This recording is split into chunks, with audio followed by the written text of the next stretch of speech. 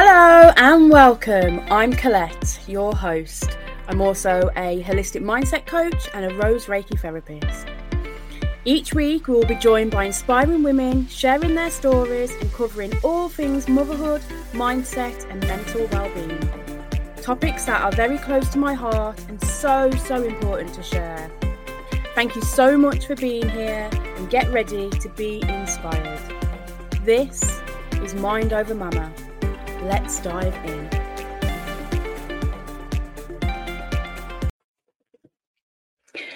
Hello and welcome to another episode of Mind Over Mama. I am your host Colette and I am also today going to be your guest because I have realised that I haven't shared a lot about my story and my journey, and I feel like now is the perfect time. So if you don't know me, I am a holistic mindset coach and I'm also a Rose Reiki therapist. I really began this journey as a response to my own struggles with mental health, and I hope by sharing this I might inspire you and also remind you that you're never alone in your struggles.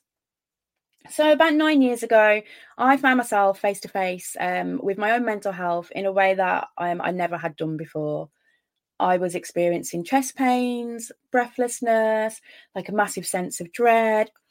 And I did what a lot of people do, and that's go to Google, and Google told me I'm having a heart attack. And I didn't think I was having a heart attack, but I knew that it wasn't good. So I still called the doctor straight away. They got me straight in. And after running an ECG, they assured me that my heart was in good shape. But the doctor said to me that I've got like anxiety and like maybe some like depression. Rather than handing me a prescription though, he read me a poem and it's called Leisure and it's by William Henry Davies. I'm not going to read it here, but if you have a look at it. And at the time it didn't make any sense to me why he was reading this poem. But I get it now, like upon looking back. And the poem, it really beautifully captures the chaos of life. You know, how we often get so caught up in the hustle and bustle that we forget to really appreciate the world around us and the simplicity of being present in our thoughts. And at the time as well, that was really true for me. You know, I was swept up in the current of life, was constantly rushing around, never pausing for a breath, taking on all the shifts at work, plus juggling home life. I mean, I was busy all of the time. So I left the doctors that day just with the poem in my head and thinking, okay then. And in an attempt to manage my mental health, I immersed myself into exercise and became really fixated on dieting. So I really heavily like calorie counted and portion controlled.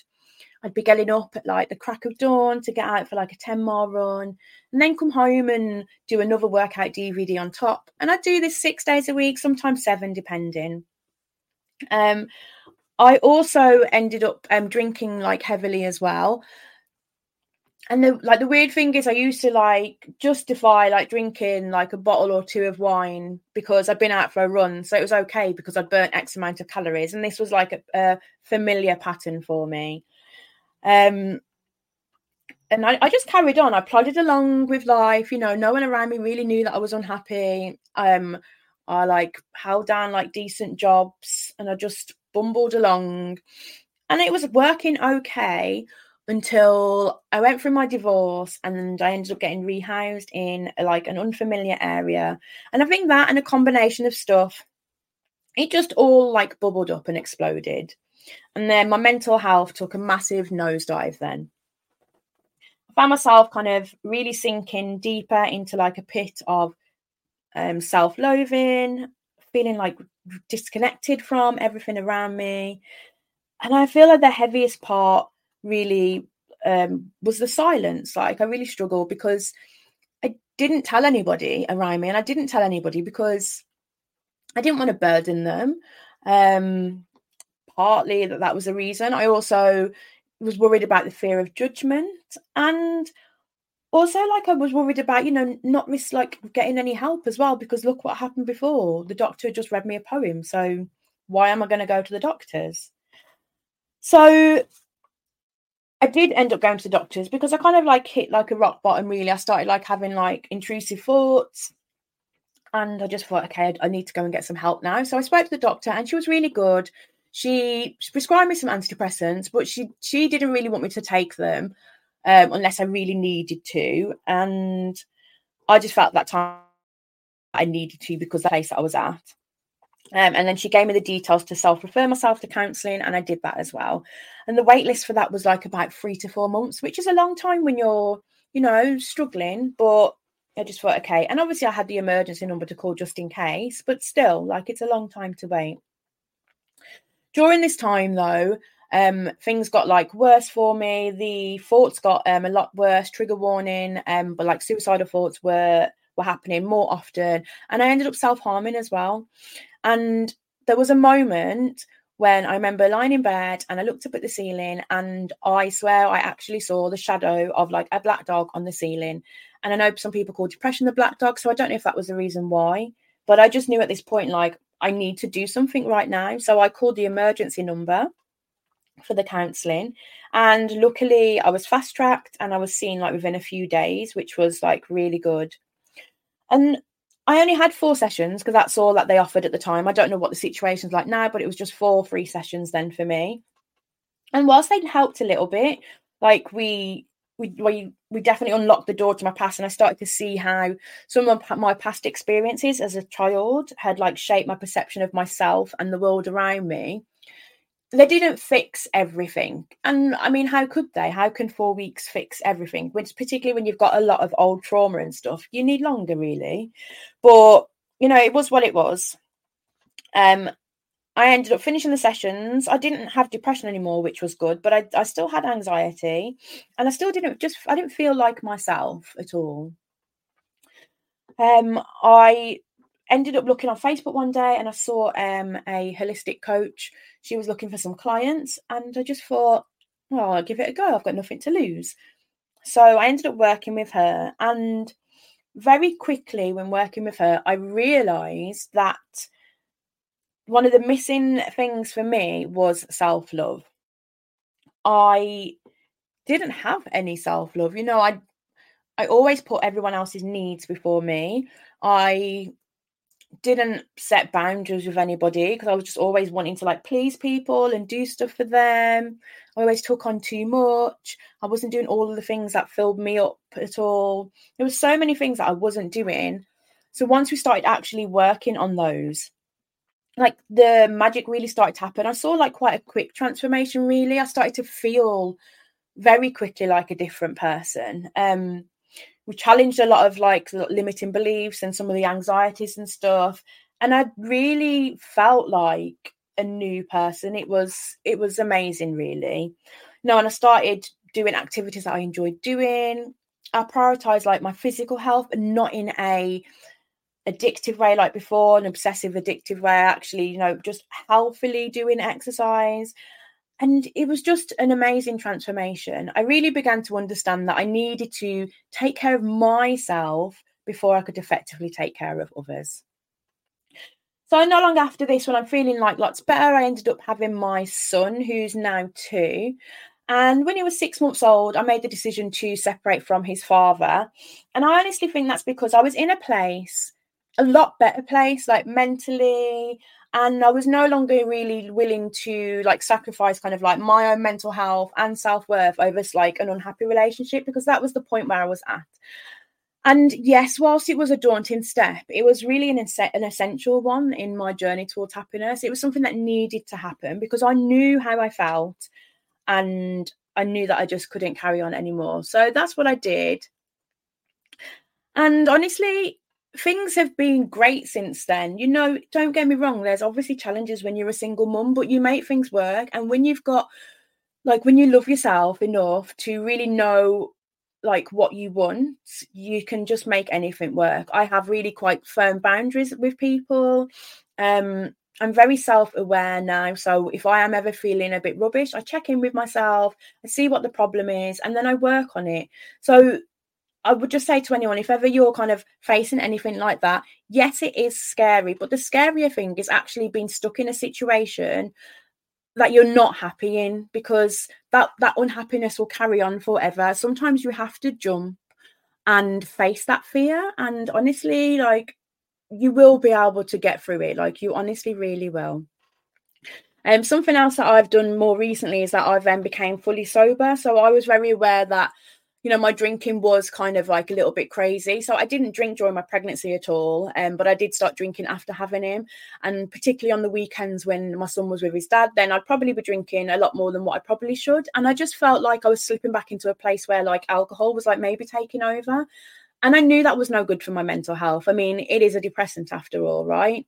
So I decided to go fully sober. So when you hear this now, I will be sober for 8 months. And that wasn't a quick thing. That took me 4 attempts to actually become fully sober, because like, even though I'd been sober for 9 months when pregnant, the attempts when I was trying, it was very easy to just excuse it and just have a drink. You know, if I'd had a bad day, it's like, okay, we'll have a drink. If something good has happened, let's celebrate with a drink.